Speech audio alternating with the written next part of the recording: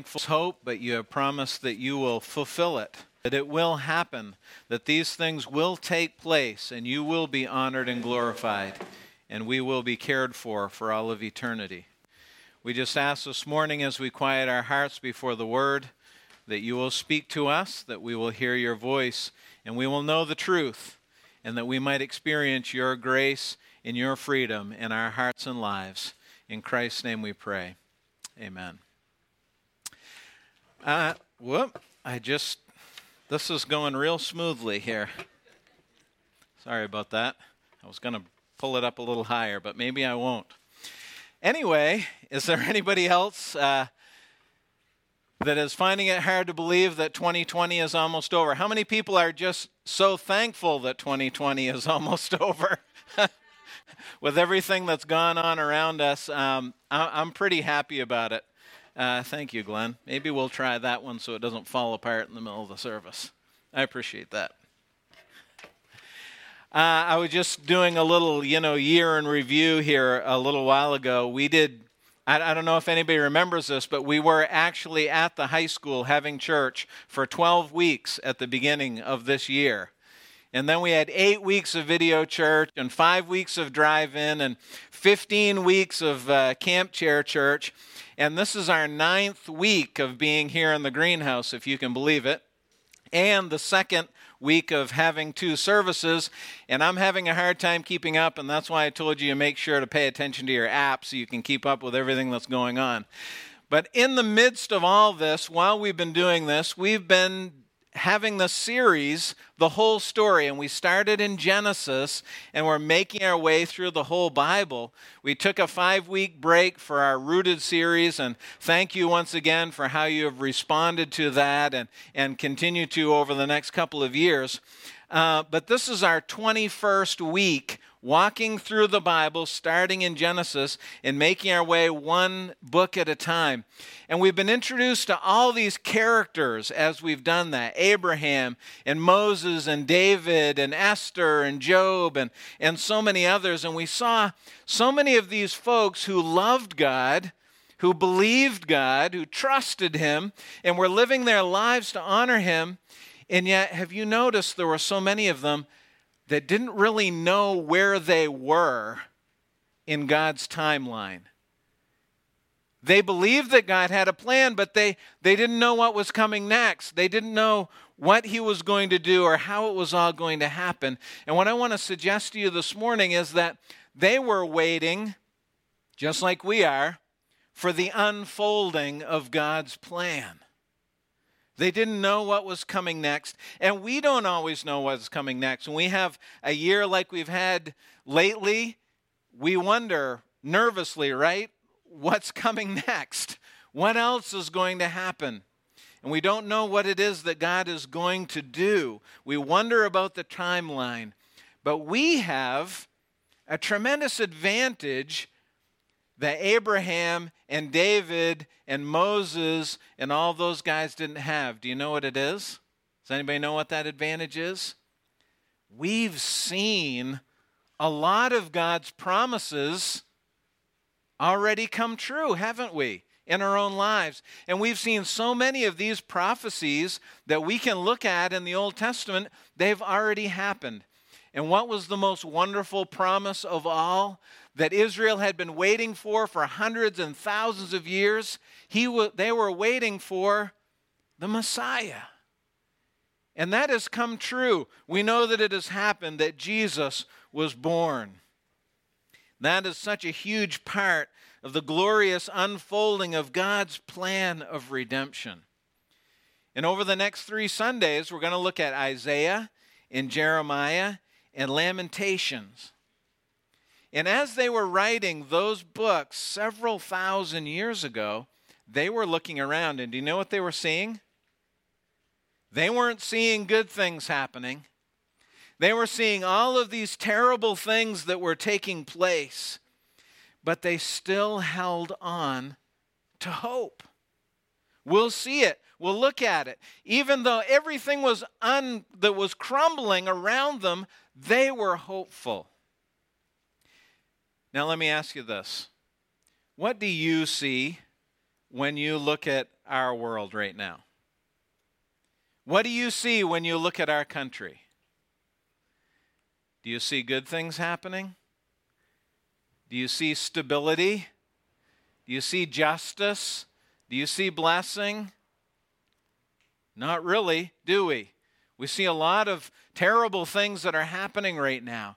But I want to suggest to you this morning, I want to encourage you that despite what we're seeing out there around us, we too can have hope.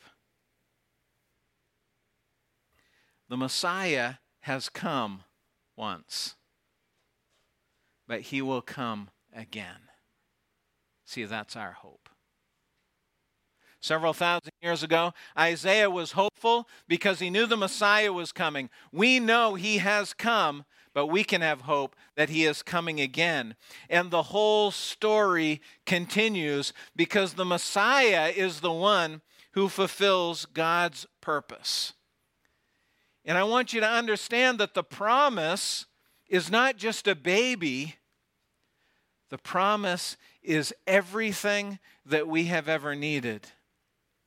And God's plan unfolds in the person of Jesus Christ. So if you have your Bible with you this morning, let's go to Isaiah.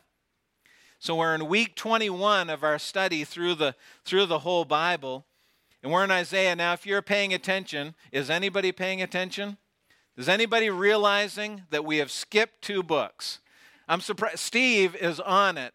We did something we switched something the other day, and Steve was like right on it. He was texting and calling and wondering what in the world was going on. Thought we had cut a couple of books out of our Bibles. We didn't. We're going to get to Ecclesiastes and Song of Solomon after Christmas. But right now we're going to look at Isaiah. And Isaiah is sharing God's message of judgment for sin. Israel had walked away from God. We've seen that, haven't we, in some of the historical books, in 1st and 2nd Chronicles and 1st and 2nd Kings. They had walked away from God, and because they walked away from God, there was going to be captivity. There was going to be punishment and judgment. And some of the things that Isaiah wrote were fulfilled in his lifetime. Some of the things that he wrote were fulfilled a few hundred years after he had died. And some of the things, as we'll see this morning, still haven't been fulfilled yet. So Isaiah writes of judgment and captivity, but he also writes of rescue. So look at Isaiah chapter 9 and verse 1. Let me read the first 5 verses for you quickly, and then we're going to focus on 6 and 7. Verse 1 says, "There will be no gloom for her who is in anguish.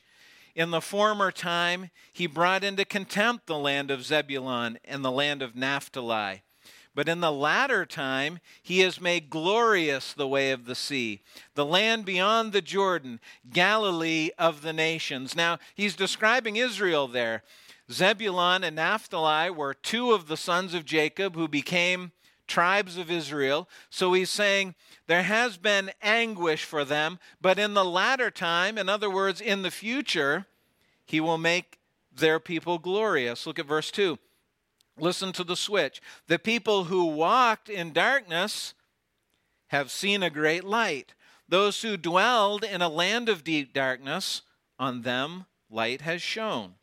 You have multiplied the nation. You have increased its joy. They rejoice before you as with joy at the harvest, as they are glad when they divide the spoil." Verse 4, "For the yoke of his burden and the staff of his shoulder, the rod of his oppressor, you have broken as on the day of Midian." He's describing their bondage here. The yoke that was binding them, that was enslaving them, is going to be broken. And the rod with which they were ruled is broken. Look at verse 5. "For every boot of the tramping warrior in battle tumult or battle dress, and every garment rolled in blood will be burned as fuel for the fire." So Isaiah has prophesied great judgment and great pain, but now he is promising them that one day the pain will be taken away, and there will be light, and there will be healing, and there will be deliverance. Why is that going to happen? How is that going to happen? Look at verse 6. For unto us a child is born, to us a son is given, and the government shall be upon his shoulder. And his name shall be called Wonderful Counselor, Mighty God, Everlasting Father, Prince of Peace. Of the increase of his government and of his peace there will be no end. On the throne of David and over his kingdom, to establish it and to uphold it with justice and with righteousness from this time forth and forevermore. The zeal of the Lord of hosts will do this. So what is our key thought this morning? It's this: the plan of God unfolds in the person of Jesus. The promises of God are fulfilled in his person. And I want you to see very simply, we have two promises here. Here's the first one in verse 6, the promise of who Jesus is. Who is he going to be? Well, it says that a child is born and a son is given. So I think probably most of you know this already, but Jesus was born as a baby. He was human with a physical body. We read that story in Luke 2, don't we? That's what we're celebrating right now, that Jesus was born. Mary became pregnant by a miracle of the Holy Spirit. She gave birth to a baby. She cared for a baby. Jesus was human, 100% human. The Bible tells us in the book of Hebrews that he was tempted in every way that we are, except that he didn't sin. I want you to notice Isaiah's wording here. The child was born, but the son was what? What does it say? The son was given. Why does that matter? It matters for this reason. Jesus in his humanity, his human body, was born as a child, but as the son, he already existed. The Son of God, the second person of the Trinity, had existed from before time began. In fact, John and Paul in the book of Colossians both tell us that Jesus was the one who created the world. John 1:3, all things were made by him, and by him was not anything made that was made. So the child, the human body of Jesus, was born on that day in Bethlehem, but the Son, he was sent. He was given because he already existed. What does this mean? Why does it matter? It matters because Jesus Christ, 100% human and 100% divine, is a person like no other. He is the one that can do what no one else can do. And that's what we're going to see here in just a few moments as we continue to look. So what is his name? The promise of who Jesus is. He's the child. He's the son. But what is his name? First of all, he's called Wonderful Counselor. The word wonderful here means astonishing. It means extraordinary.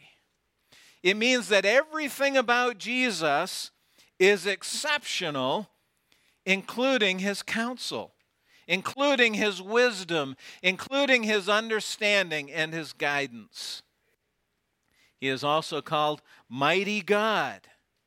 Why is he called Mighty God? Well, because he is Jesus. He is God. And all the power of the Godhead rests in Jesus. He is called Everlasting Father. Sometimes that's confusing to us. If it's Jesus the Son, why is he called the Father? We need to understand that this phrase, Everlasting Father, literally means the Eternal One. It's not talking about his position in the Trinity. It's talking about the fact that he is over all of eternity and he is everlasting, again, because he is God. And now I want you to notice, lastly, that he is called the Prince of Peace. The phrase Prince of Peace literally means the chief of peace or the captain of peace. What does that mean? It means he's the one that's in charge. He's the one that's in charge of creating peace and maintaining peace. So the promise of who Jesus is this. He'll be born as a human baby, but he is God himself, possessing all the wisdom and power and authority and strength and perspective of God. Now let's pause here just for a second before we look at the next verse, because we need to understand something about all of this, about who Jesus is. He is these things for this world. And boy, does this world need it, right? But he is also these things for you. This promise is for the whole world, that they would know who Jesus is, that we would see his power and his peace in this world, and I can't wait for that day. But this is also for you. Are there times in your life when you wish you could see the power of God? Not in the world, not in this country, not in the state, but just in your life? Because you are struggling, because you are wrestling.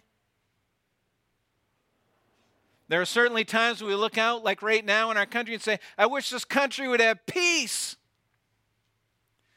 But are there times in your heart, in corners of your heart that no one else knows about, that you wish you could just have some peace?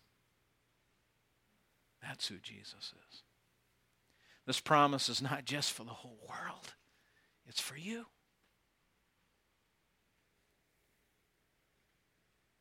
That's the promise of who Jesus is.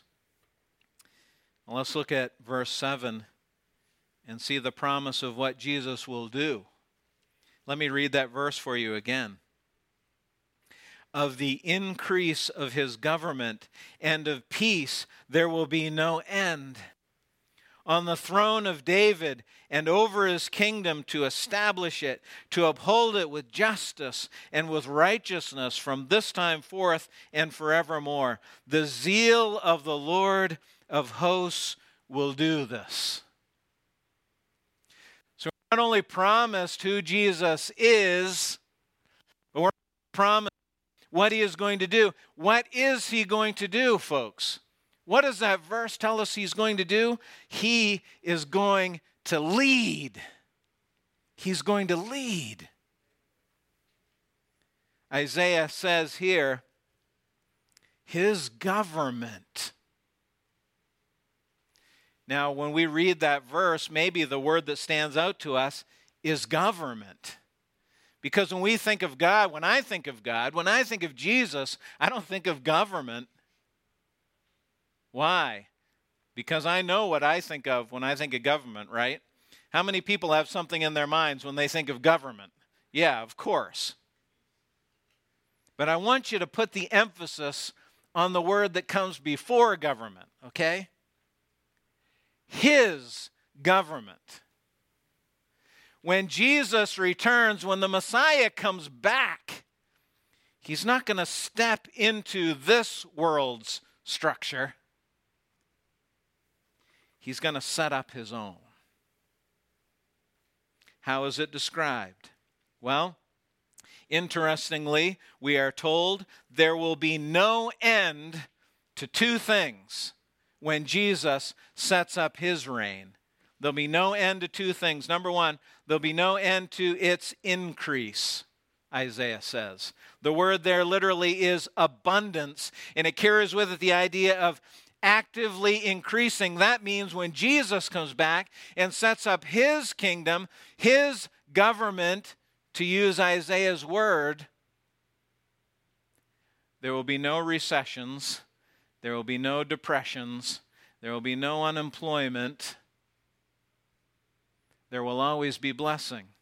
There will always be abundance. There will always be enough for everyone, for all.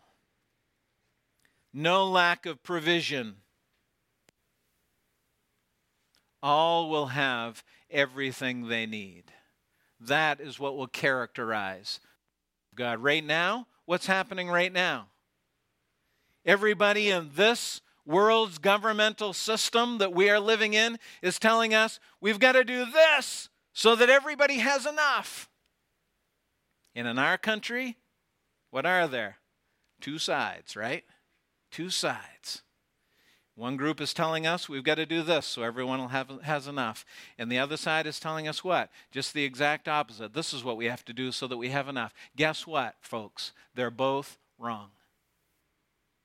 Because there will never be enough. There will never be abundance and blessing, not the way that Jesus promises when he sets up his kingdom. Is there a right and a wrong way to do things today? Absolutely. And we should strive for the right. And we must strive for the right. But ultimately, both systems will fail. Notice there will be no end not only to its increase, number one, but secondly, there'll be no end to its peace. We already talked about our need for peace in this world, certainly, but can you imagine a world where there is no end to peace? I don't have the exact number in my head right now, but historians have told us in the last 1,000 years, there have been like a dozen years of peace in the world. Maybe a dozen scattered years through the centuries where there hasn't been war somewhere. But in Jesus' kingdom, there'll be no end to the peace. I want to pause right here for a moment and just talk about this word peace. It's a Hebrew word that I bet some of you will recognize when I say it. It's the word shalom. Shalom is an interesting word. It's an interesting concept in the Hebrew culture. And it's more than just freedom from conflict. It means completeness. It means soundness. It refers to a person's overall welfare. It's why the Jews even today will greet each other as they meet and salute each other as they part by saying shalom. What are they saying? They're saying, may God's peace be upon you. May completeness characterize your life. May you experience welfare in every part of your life and family. It refers to the inner peace and the completeness that only Jesus can give. And we know that's what we lack, again, as a country, but also as individuals. There'll be no end to this in the kingdom of Jesus. He again uses the word government here. But we know that what Jesus does will be different because of who he is. Let me ask you a question. I bet you know the answer to this, although you may not have thought about it this way. Why does human government fail? Humans. Human government fails because of humans. That's why no matter which side of the aisle you're on, it's ultimately going to fail. Because it's humans. It's run by humans. It's managed by humans. But this government will be different because of who he is. Who he is completely changes what he does. How is Jesus' reign further described as we wrap up what we're seeing here in this verse? It says, on the throne of David and over his kingdom. What did God promise David in 2 Samuel? When he became king, what did God promise him? He promised him this: David, your family, your throne will last. Does anybody remember for how long? Forever. That's what God promised to David in 2 Samuel. Now, do you think David completely understood that? Do you think he completely understood how his family, his throne was going to last forever? Remember, David was a man of war. There was no peace. How is my throne going to last forever because of all of this? He didn't understand all of it, but he believed it. And now, and this is how we want you to see as we go through God's word, this whole story. The promise to David in 2 Samuel, your kingdom, your family, your throne will last forever. And this promise by Isaiah several hundred years later, now we can see it, can't we? It has unfolded a little bit more for us than it did for David. It's possible for his kingdom to last forever because Jesus Christ, very God himself, is the one who is going to sit on the throne. What else did Isaiah prophesy about the kingdom? He said it will be established and sustained by justice. Oh, I want justice in this world. I want those who are being treated unfairly to be cared for. And I want those who do evil and seemingly get away with it to be punished. That's not happening today. It's not happening. And no system can last without justice and righteousness. That's why ours is failing. But his kingdom will be established and sustained by justice. And then the final phrase, very quickly, the final phrase says, the zeal of the Lord of hosts will do this. Literally, how is this going to happen? It's going to happen because the passion of Almighty God is to do this, is to fulfill his promise. It will happen. You see, friends, God's plan unfolds in the person of Jesus Christ. God's plan that we've been speaking of for 6 months, his plan is to glorify himself, display his grace by redeeming people, by redeeming you. And that all unfolds in Jesus. I want to read you a couple of verses this morning as we close. They were referred to in the reading that was done just a little bit earlier. Listen to what Paul says in 2 Corinthians chapter 1, verses 19 and 20. For the Son of God, Jesus Christ, who we proclaimed among you, Silvanus and Timothy and I, was not yes and no, but in him it is always yes. What's Paul saying? He's saying what I'm telling you doesn't just have a chance of happening. Maybe this will happen and maybe it won't.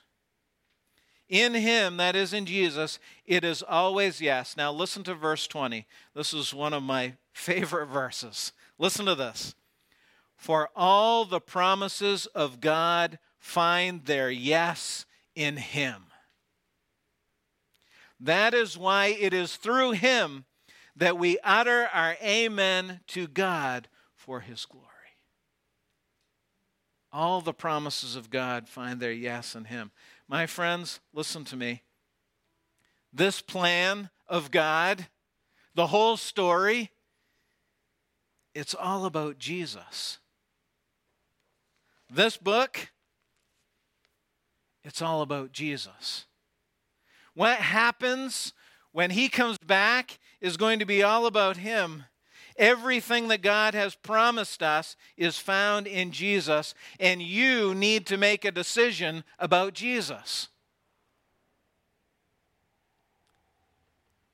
If you are here this morning, if you are watching this morning, and you have not trusted Jesus Christ as your Savior, and I say that to everyone here, even though I know everyone here, and I know that many of you have, this is not something to take for granted. This is not something that happens because my spouse is a believer in Jesus, or my parents are believers in Jesus, or my grandparents. This is an individual decision that I must make, that you must make about Jesus Christ. And if you have trusted him as your only hope of salvation, can I challenge you this morning to live like you actually believe it? Because sometimes we trust him and then we walk our own way. You live in complete obedience to him. How will this world ever find peace? How will you ever find peace? Well, it won't be in our president. No matter what happens in the next couple of months. Certainly will not be in our governor or the Senate or our income or lack of it. We will only ever find peace in King Jesus. He is the one.